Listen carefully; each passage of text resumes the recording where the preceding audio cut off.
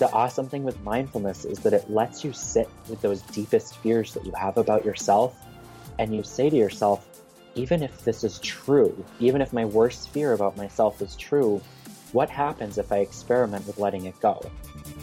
I'm Meredith Miller, and you're listening to the Inner Integration Podcast, where you can learn the mindsets and tools to self-heal after narcissistic abuse. Many of you already know Jackson MacKenzie from his first book, Psychopath, which I highly recommend to help you understand the patterns of narcissistic abuse. There really isn't a better book out there on the topic. Today, I want to talk about Jackson MacKenzie's new book, Whole Again, Healing Your Heart and Rediscovering Your True Self. It came out in January of 2019, and I read it last month during a 2-day trip. I read his first book in about 2 days as well. I could not put them down. Jackson's new book is on the healing process after toxic relationships and emotional abuse. I loved the message of this book. It's all about reconnecting with your true self by facing the wound. He emphasizes the importance of understanding that you can't think your way into healing. The only way to do this is by reintegrating yourself into human wholeness, which is based on the reconnection of body, mind, spirit. This topic is very close to my heart, as I come from very similar perspectives on the holistic healing process. Jackson describes how the trauma of abuse causes a fractured union of our holistic being. Through this disconnection, we develop a false shame. We become separated from our true self and unconditional love. As a result of this disconnection, we develop a false self or a protective self whose purpose is control and avoidance of the painful wound. This protective self seeks external validation for proof of its worthiness. This is the perspective of separation. It convinces us that nothing is wrong with us and we figured it all out.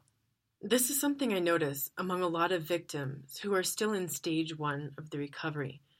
They often think that because they figured out what a narcissist, psychopath, etc. is, and they went no contact, they're good, they're healed. They rationalize that the problem is just the abusers, the manipulators, something external.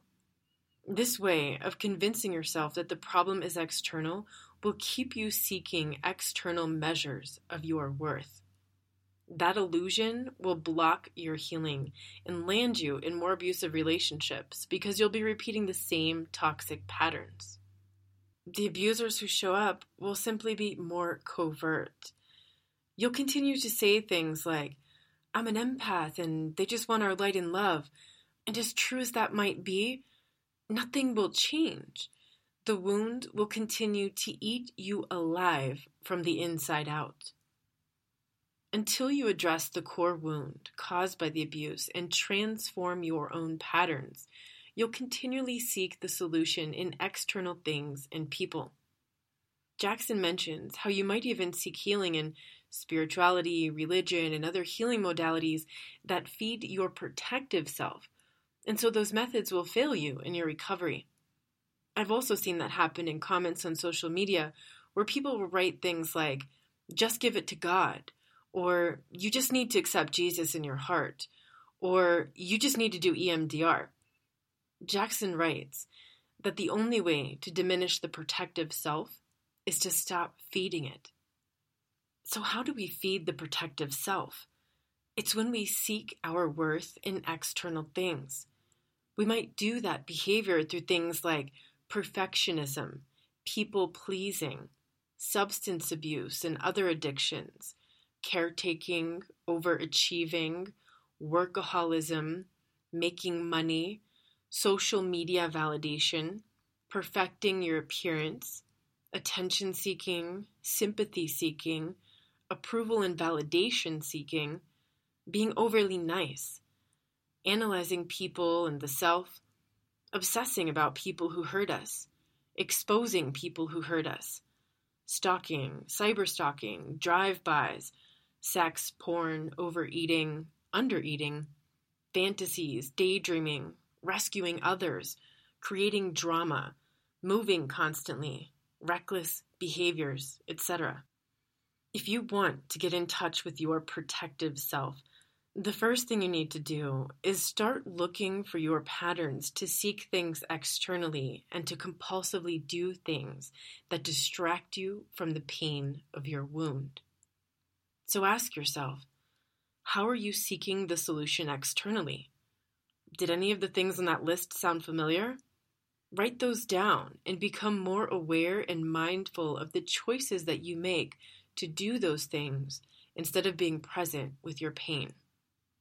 Jackson agrees with a lot of us that you have to feel it to heal it, and we need to get comfortable with the discomfort, or as I've heard yoga teachers say, lean into the discomfort.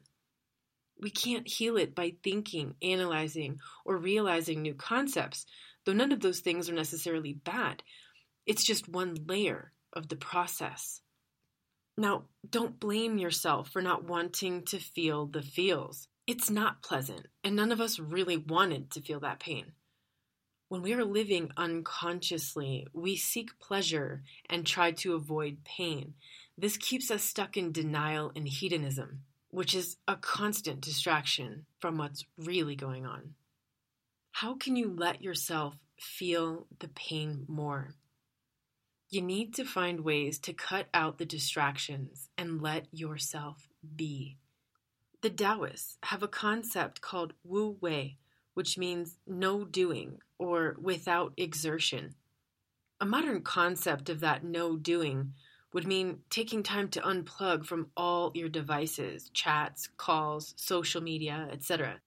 To take some time to just sit with yourself and practice mindfulness, which is simply about observing yourself in the present moment without judgment. It would be to observe yourself in your interactions with the world without trying to control things outside of yourself. This skill of no doing also requires the courage to have self-honesty. The whole journey to self-love begins with self-honesty, actually. Jackson writes about how trauma recovery, as it tends to be approached, becomes more about symptom management than the root cause resolution. He makes the analogy of putting out buckets to collect the leaking rainwater in your house. You can keep changing and emptying those buckets, but the water just keeps coming. That's a lot of doing and no resolving. He writes, "This is the nature of trauma. It keeps you distracted with bucket management, so you never have a chance to look up at the hole in the roof." Boom! That is so true. It's also the problem with Western medicine, whose focus is on symptoms and seeing the human body as separate from the rest of the being. They lose the forest for the trees. Sometimes the same thing happens in traditional therapy. In my opinion, the best therapists are those who have a holistic perspective of human life and are able to help their patients go beyond just the analysis of the mind and talking about things. In stage 1 of the recovery, there are so many intense symptoms that symptom management is necessary at first because of the overwhelm and complete dysfunction. It's in stage 2 that we dig deeper into these core wounds and patterns. Stage 1 is like triage, when you go to the emergency room because you're just gushing blood all over the place. And stage 2 is like internal medicine, because you're now surviving and you feel safe enough to dig deeper into the underlying issues. If you've experienced the numbness characteristic of complex PTSD, you can relate to feeling like you just can't feel. That's due to the intense and overwhelming nature of trauma that your protective self locked away from you because it was too much to deal with. That will happen when you're living in an abusive, toxic environment. You really can't heal in an environment like that. You first need to get yourself to safety and have the proper boundaries in place in order to protect your healing process.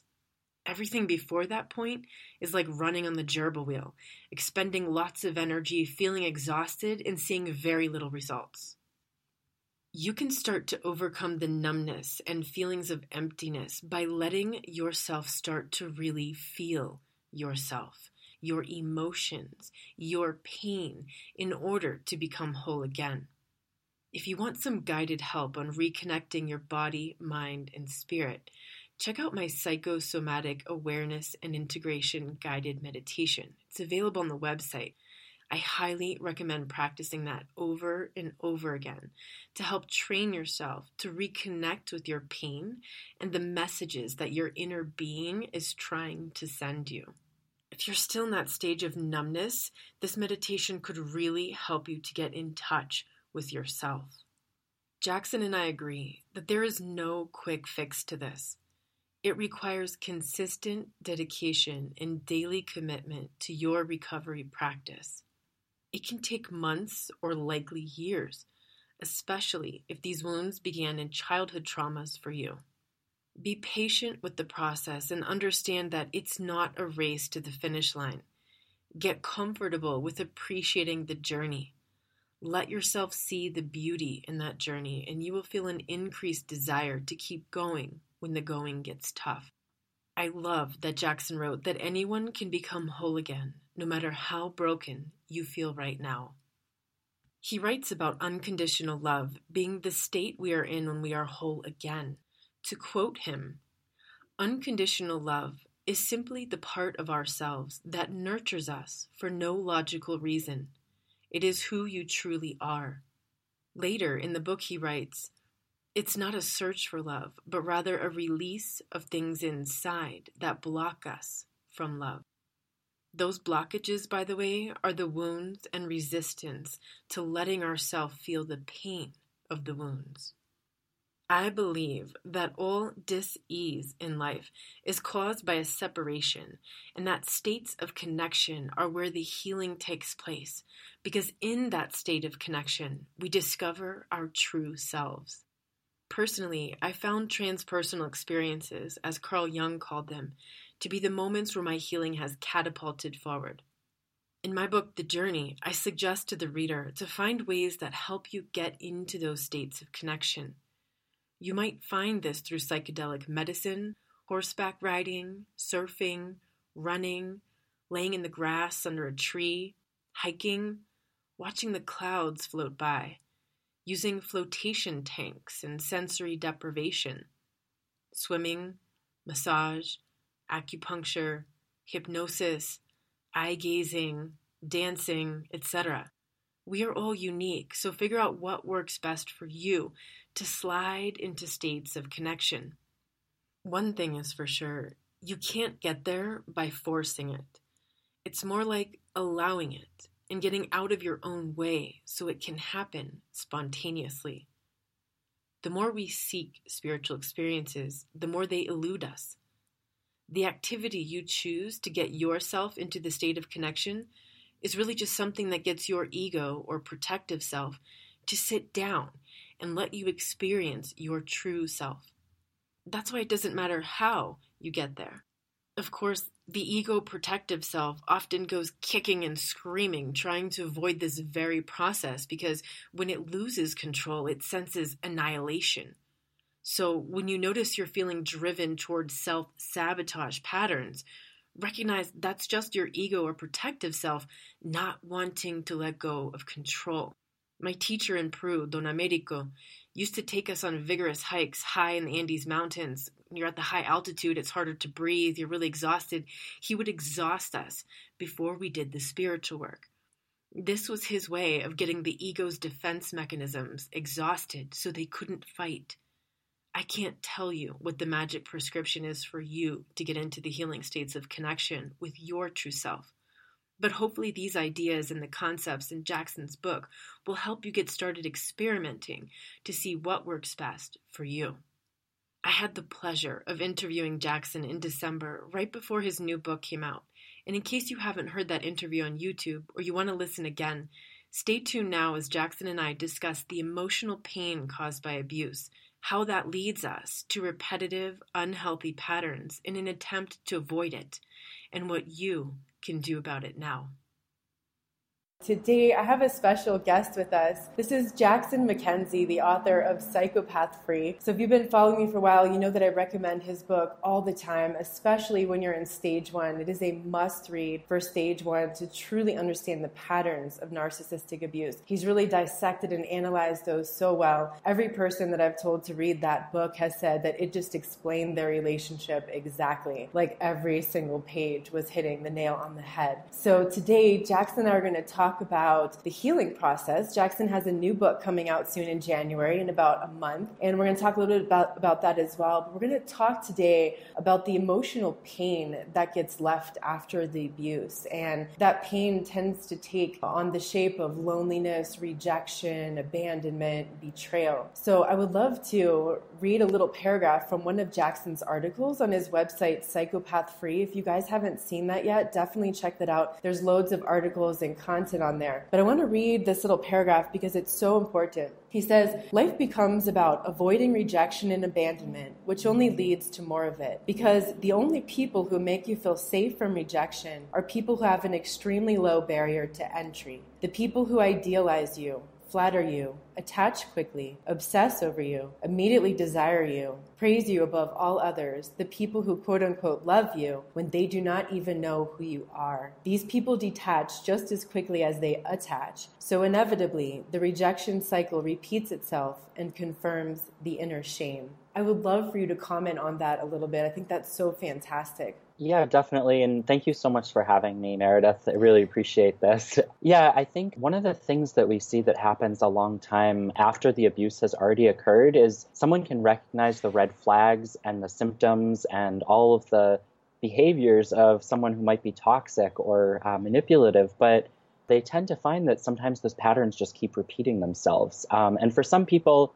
the first instance may have been the toxic relationship. For other people, it may have been all the way back to childhood. But a lot of times these things keep happening. And no matter how many of the red flags we see and how prepared we think we are, we find ourselves bringing on more of these people where it tends to just lead to unfulfillment and unhappiness every single time. And we wonder, like, why does this keep happening? Why am I still hurting? I thought I learned everything I needed to know, and it's been so long since this bad thing happened. And that's really where a lot of that talk around emotional wounding comes into place, because those are the things that can live inside us for a really long time and sort of drive those patterns that keep repeating themselves. And I think it's so important when we see a pattern that keeps happening that we don't take that as like oh, why me? The world is unfair, I'm being attacked. And more look at it like, there's something going on here, and is this something that I can learn from? Right. So I love how you talked about how when we have this wound, for example, of rejection, it's like the people that come into our lives seem to be just the opposite of that, right? And it's like, oh, thank God, finally, or if it's loneliness, what I find is the people that we attract, it's like they finally hear us or they finally see us, because that loneliness isn't about being alone. It's about feeling so isolated in your reality paradigm that no one else can see reality like you. Like maybe you have a parent who's one of these characters, and so they're like a monster at home to you and your siblings, but then out in public, they're this wonderful person, and so you just feel so lonely, like nobody gets you, nobody hears you, nobody sees your suffering, and so then you end up attracting someone who comes in, and it seems like they're so attentive and they want to hear you, but really they're just, deciphering this information, interviewing you, using that against you, and going to make you feel even more lonely before it's all over.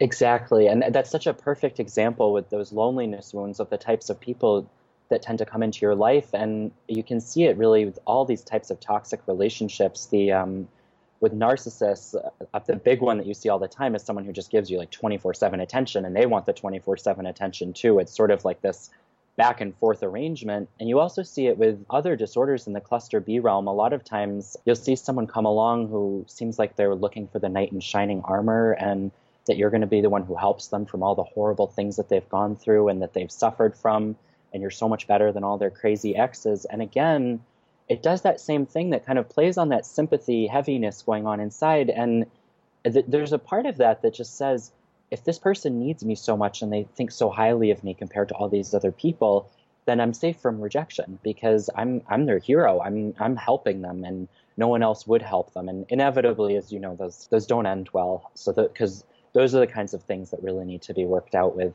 usually more of a professional. Right, right. Like, I love how you were talking about how these people who attach so quickly will detach just as quickly. And I think that's a huge warning sign for us moving forward, is to always be aware of that and notice when someone seems to be attaching so quickly or loving you when they don't even know you, because that's going to end up getting people into multiple relationships like this. It's going to compound the PTSD every single time. It's not like one relationship plus one relationship. It's like the exponential factor in mathematics. It just makes it so much bigger, so much quicker, and you end up needing so much more professional help afterwards. Exactly. And you think, as these things happen, because it seems like they really latch onto and they really like you specifically. But like you said, it's an interview and they're kind of regurgitating who you are. And so that quick attachment, it can happen with anyone. And that's the thing that kind of takes a while to absorb, is that it has nothing to do with you. Even though it feels so personal and it feels so tailored to who you are, if they do that with you so quickly, they'll easily do it with anyone else, because for them, it's not really about you. It's about making sure their needs and their voids are met. If we think about everyone kind of running around in circles and distracting themselves from their own wounds, not on purpose, you can see how sometimes these types of people just end up continuing to dance the same dance, and it's really frustrating. It is, because we end up doing that repetition compulsion where we're trying to work out the past wounds that we're still carrying with us, and so we keep attracting different faces, different people. I think it's important not to blame people. It's not like it's a blame that we're attracting them. It's like it just is attracted because that's the resonance that we're putting out. Like that's the wound that's going out there. So it attracts the complement to that, which seems to be the rescuer to that, which ends up getting you in more trouble. Exactly. And your nail on the head is that it's not like a blaming the person who went through it, like, oh, it takes two to tango. You got yourself into that mess. I can't stand that stuff. Right. It's more about, like, if someone harms another person, that is 100% their own responsibility. It doesn't take two to make that happen. Right. Where I really look for those patterns with people is identifying when their boundaries are crossed and when they've been hurt, what they do and how they start to build that self-love and self-respect, and maybe what's living inside of them that says, maybe, oh, this is okay, or maybe I can tolerate this because I need that love, or I need to not feel lonely, or I need to not feel rejected. Because what I've found is as those wounds start to dissolve, there's no more of that deep inherent longing and need, which means that relationships are more about freely giving this love that you have. It doesn't feel like a love that runs out or that is really limited or can only be offered to one person. And if it doesn't work out, then it's wasted. That to me is sort of that wounded love. It's a much less dependent, just I have this love and I'd love to share it with you. And if that person ever starts to mistreat you, especially on a regular basis, it's a really simple, it doesn't take really that body resentment that starts to build up. That was how I used to have boundaries, was I would finally get so frustrated, my body would get so irritated and agitated that I would say, enough is enough. Like, why, you're not allowed to do this. This isn't okay.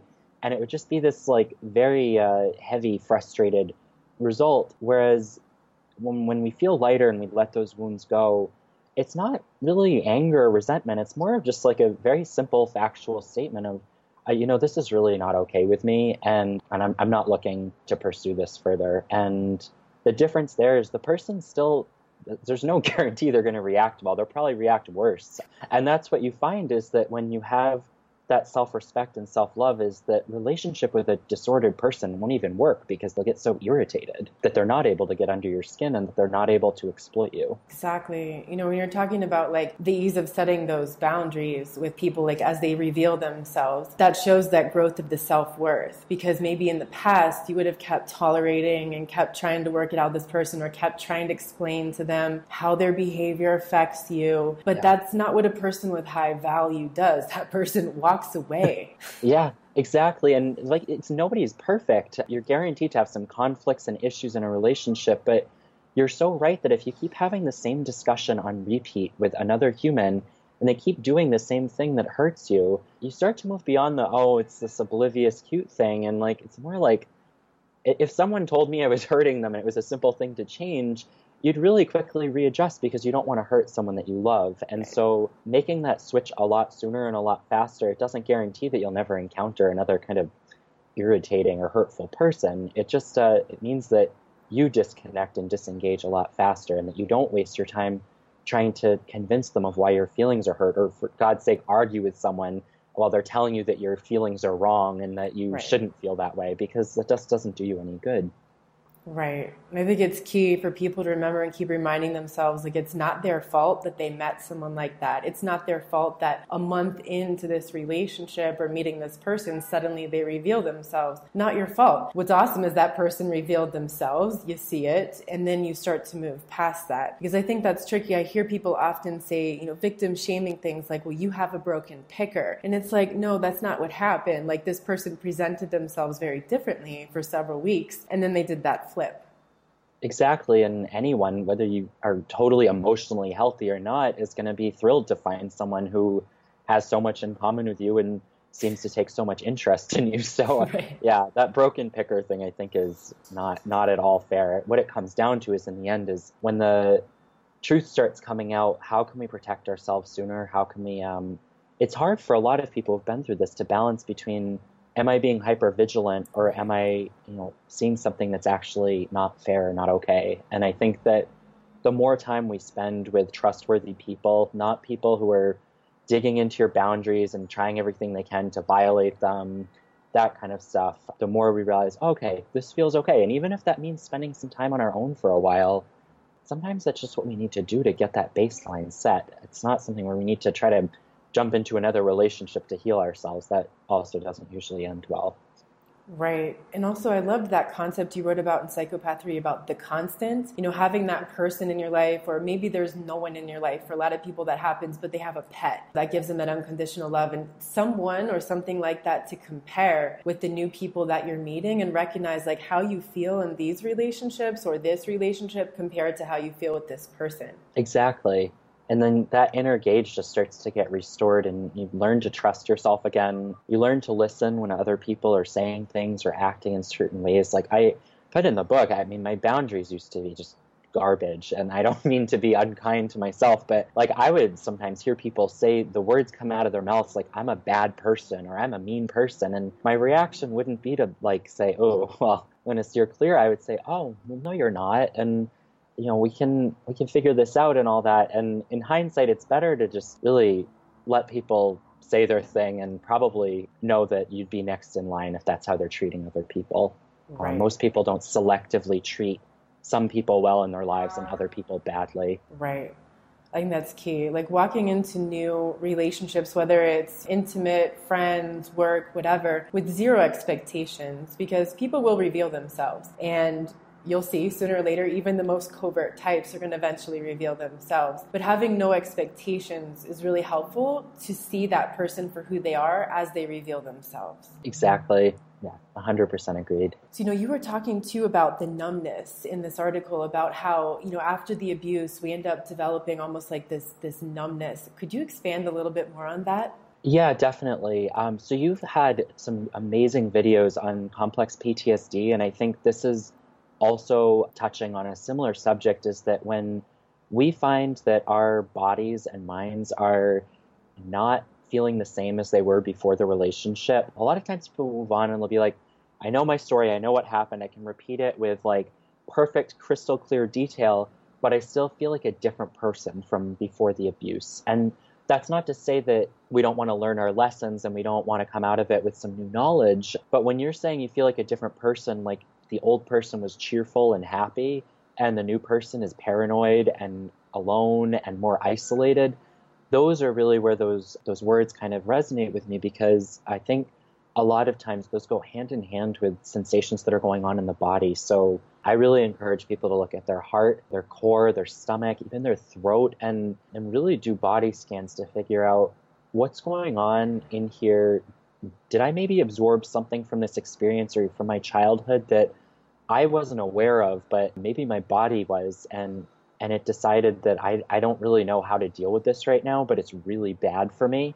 And you think about the body as a survival mechanism, it's kind of smart. It may just decide that it's going to numb that out, and suddenly you don't necessarily have a horrible feeling or an unbearable feeling, but you have maybe a tension or a heaviness or a tightness or a numbness that wasn't always there, and you start to find a lot of corresponding behavioral changes too. Yeah, I loved the way you described it, that feeling in your heart that you were feeling. For me, it was like this gnawing feeling in my body, like something was just gnawing at me, but it was so low grade because it had been numbed out that I was able to stuff it away on the daily and just go on like nothing was happening until I couldn't any longer. And I think that's really challenging for people, is once it gets so numbed out, because it was so overwhelming and you can't selectively numb emotions. Like we can't just numb the bad stuff and like leave the good. It just all gets off or on. So once it's been numbed out, it's really hard to reconnect with that. And I agree totally with you about connecting with the body, because the body doesn't lie. It's going to reveal that stuff. And if we can reconnect our mind and body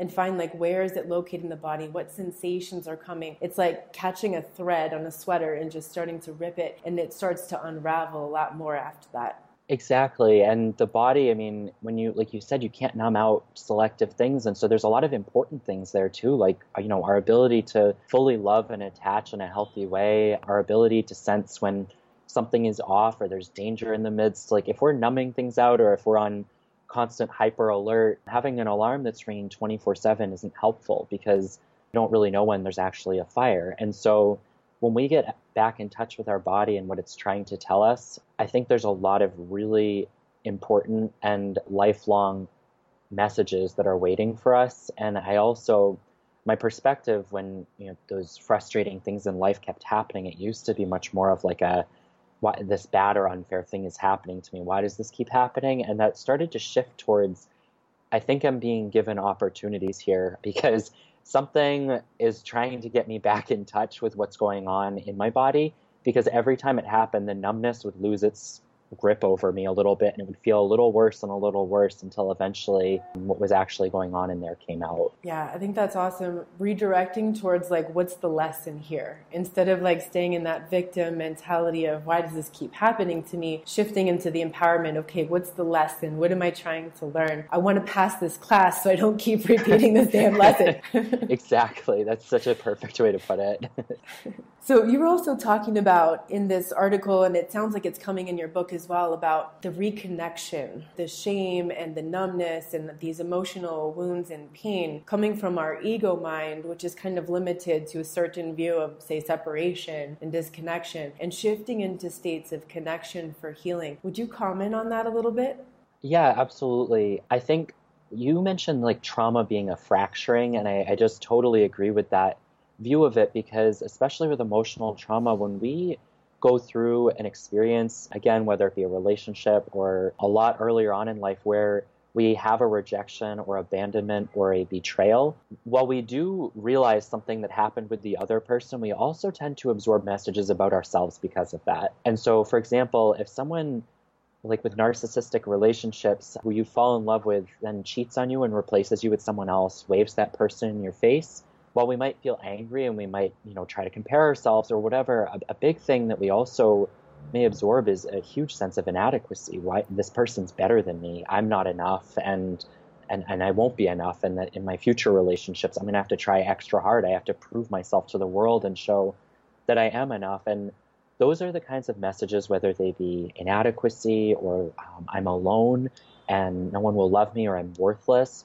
Those are the things that disconnect us from that sense of wholeness. Whatever your spiritual or psychological beliefs might be, if there is this wonderful life force running through all of us, when we absorb a message that is that heavy and that negative about ourselves and such a negative self-concept, we disconnect from that life force, because who we really are, which is that, has been incorrectly redefined, and we've taken on this new concept of ourselves. So like you said, it's the ego, other people call it the false self.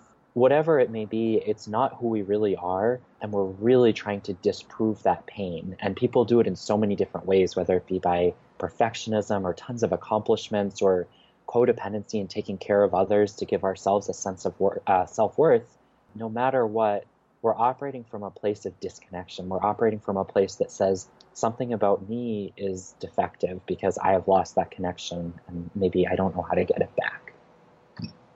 I think that's why transpersonal experiences are so healing, because it's like they catapult us into that spontaneous state of connection. Like they've done studies discovering that we can't heal trauma just by talking about it. Talk Right. therapy can be helpful because you need to vent, you need to like get somebody's feedback, you need some validation, but talking itself won't heal it. We actually have to shift beyond that. I think that's why some people find a lot of success with EMDR. Personally, I ended up going for acupuncture, energy work, and psychedelic medicines to get myself into that state. Can you tell us a little bit about some of the practices that you use to get yourself into that connection state? Yeah, definitely. I agree. I think the talk therapy is so important in the beginning stages to understand what happened. Eventually, though, we almost start to feel like we're repeating ourselves, but not feeling like maybe we're making progress. And that connection and attachment to the story, no matter how many times we can tell it, sometimes just doesn't, it almost feels like the mind keeps going a million miles an hour, which contributes to that numbness in the body. Maybe we analyze and understand everything, but we still don't feel right.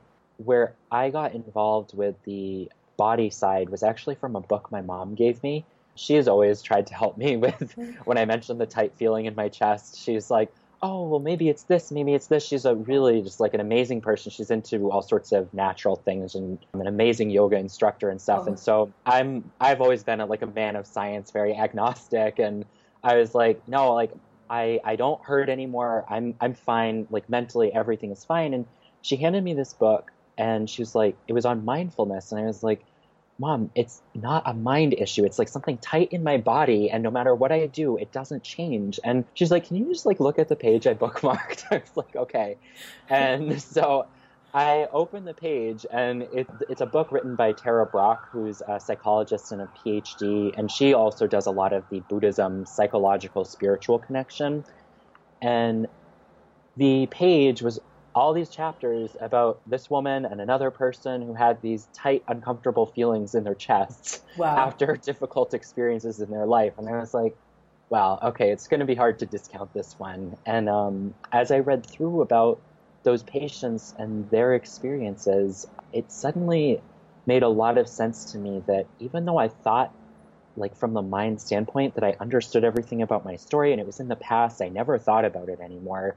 So technically everything in the mind was fine, but then I started seeing a lot of patterns in my life, a lot of isolation, time in my own head with my stories, and imaginary characters with my stories, and time with my music. And I realized that something had changed, and I didn't know what it was, but the approach in this book was with mindfulness meditations. And as resistant as I was to the idea at first, that was ultimately what reconnected me with my body and also helped me eventually release it.